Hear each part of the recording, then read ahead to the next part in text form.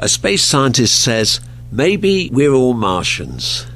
What does he mean by that? Well, give me 15 minutes and we'll discuss that. This is Truth in the Test Tube, a program where we examine nature with the logic of cause and effect, suggesting that nature is an effect, whose cause is God. So let's turn up the heat, add the light of analytical thinking, and see what truth bubbles up.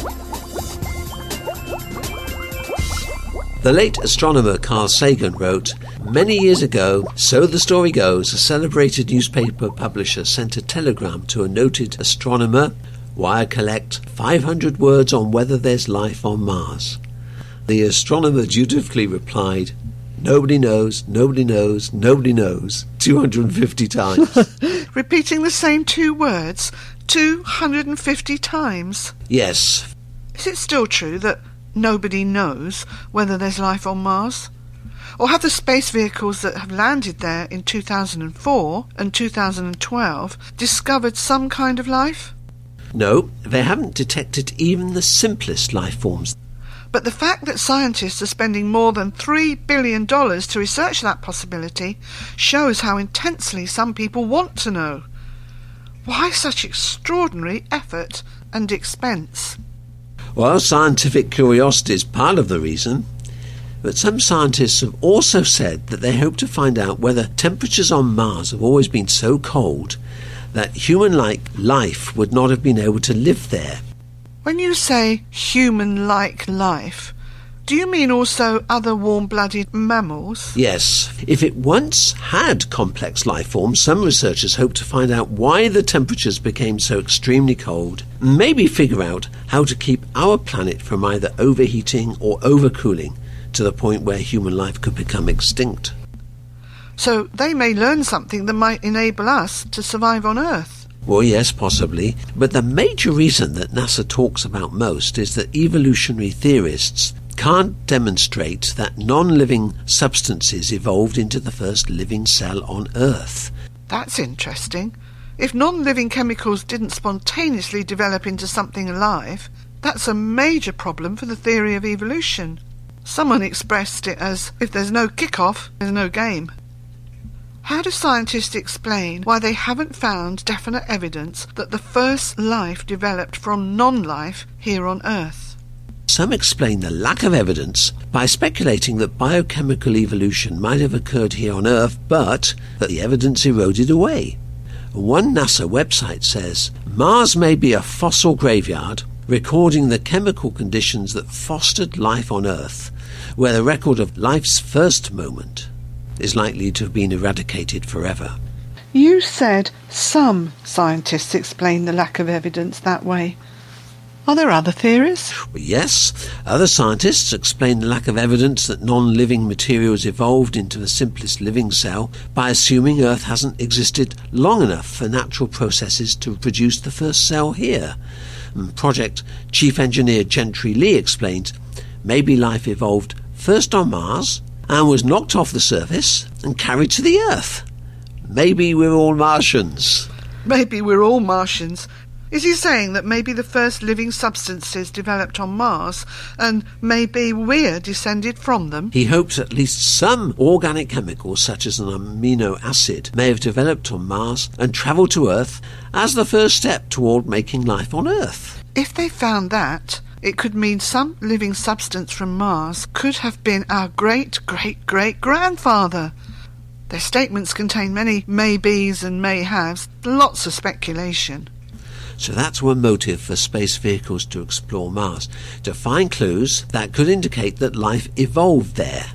Because scientists admit they have no evidence that living organisms evolved on Earth from non-living chemicals. As we said, if there's no kick-off, there's no game. I understand from news reports that the primary thing they are seeking is water. NASA chose the landing sites for the Mars rovers because those locations looked as if they may have had water at one time. Well, yes. They believe that if they discover water on Mars, it could indicate past or present life. We often hear the statement, where there's water, there's life. Is that true? It's more accurate to say, where there's life, there's water, as living organisms contain water, but not all water contains life. Living cells have more ingredients than mere H2O. That's an interesting way to express it.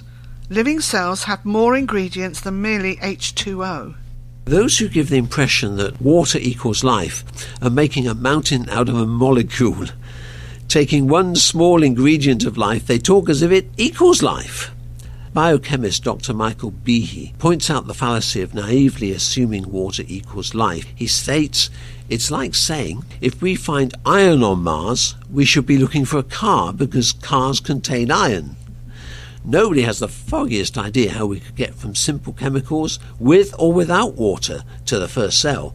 World-renowned biologist Dr. Lynn Margulis adds, to go from a bacterium to people is less of a step than to go from a mixture of amino acids to a bacterium.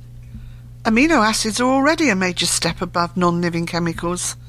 Is she saying that progressing from those acids to a simple bacterium would be more difficult for natural processes to achieve than for a bacterium to evolve into humans? That's why she says to go from a bacterium to people is less of a step than to go from a mixture of amino acids to a bacterium?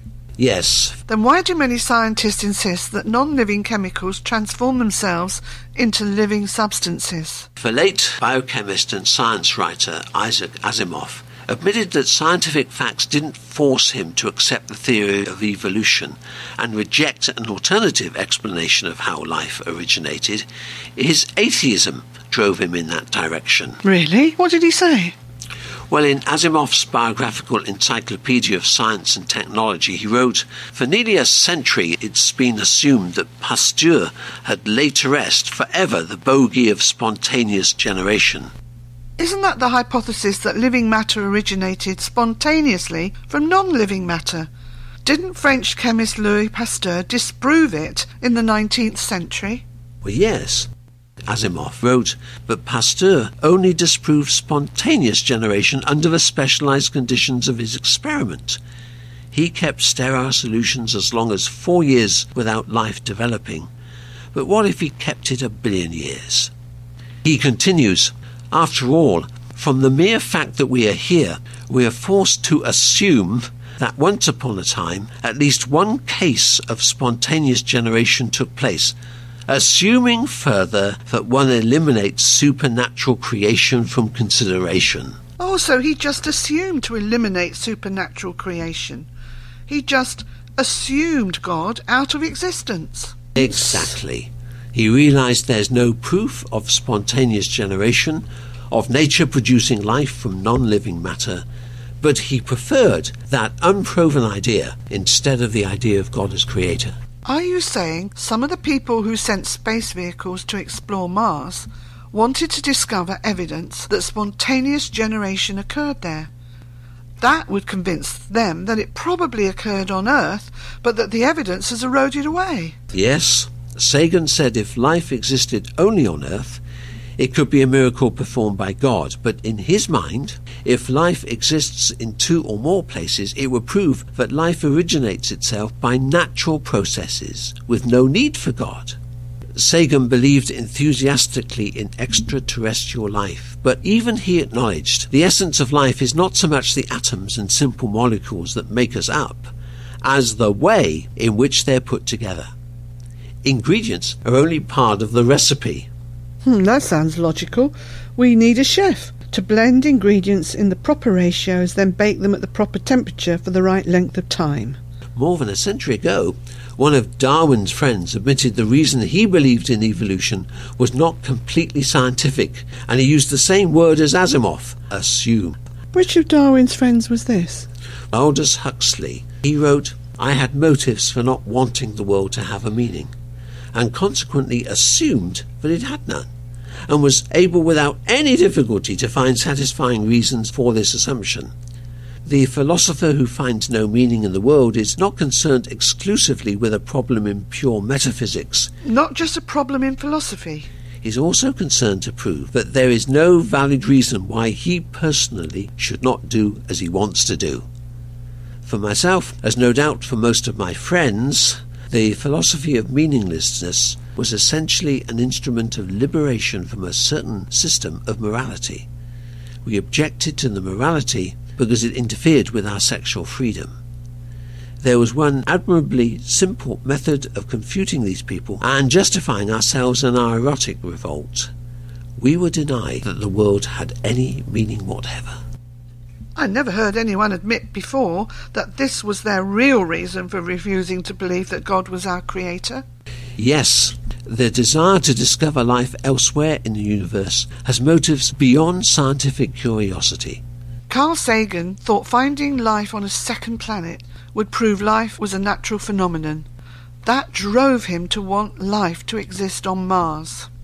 As images and data continue coming in from Mars, beware of how they're interpreted. Some scientists will try to spin them, because atheists can sleep better when they find some semi-credible hook on which to hang their preference, to explain our existence without having to acknowledge a creator who holds us accountable for our actions.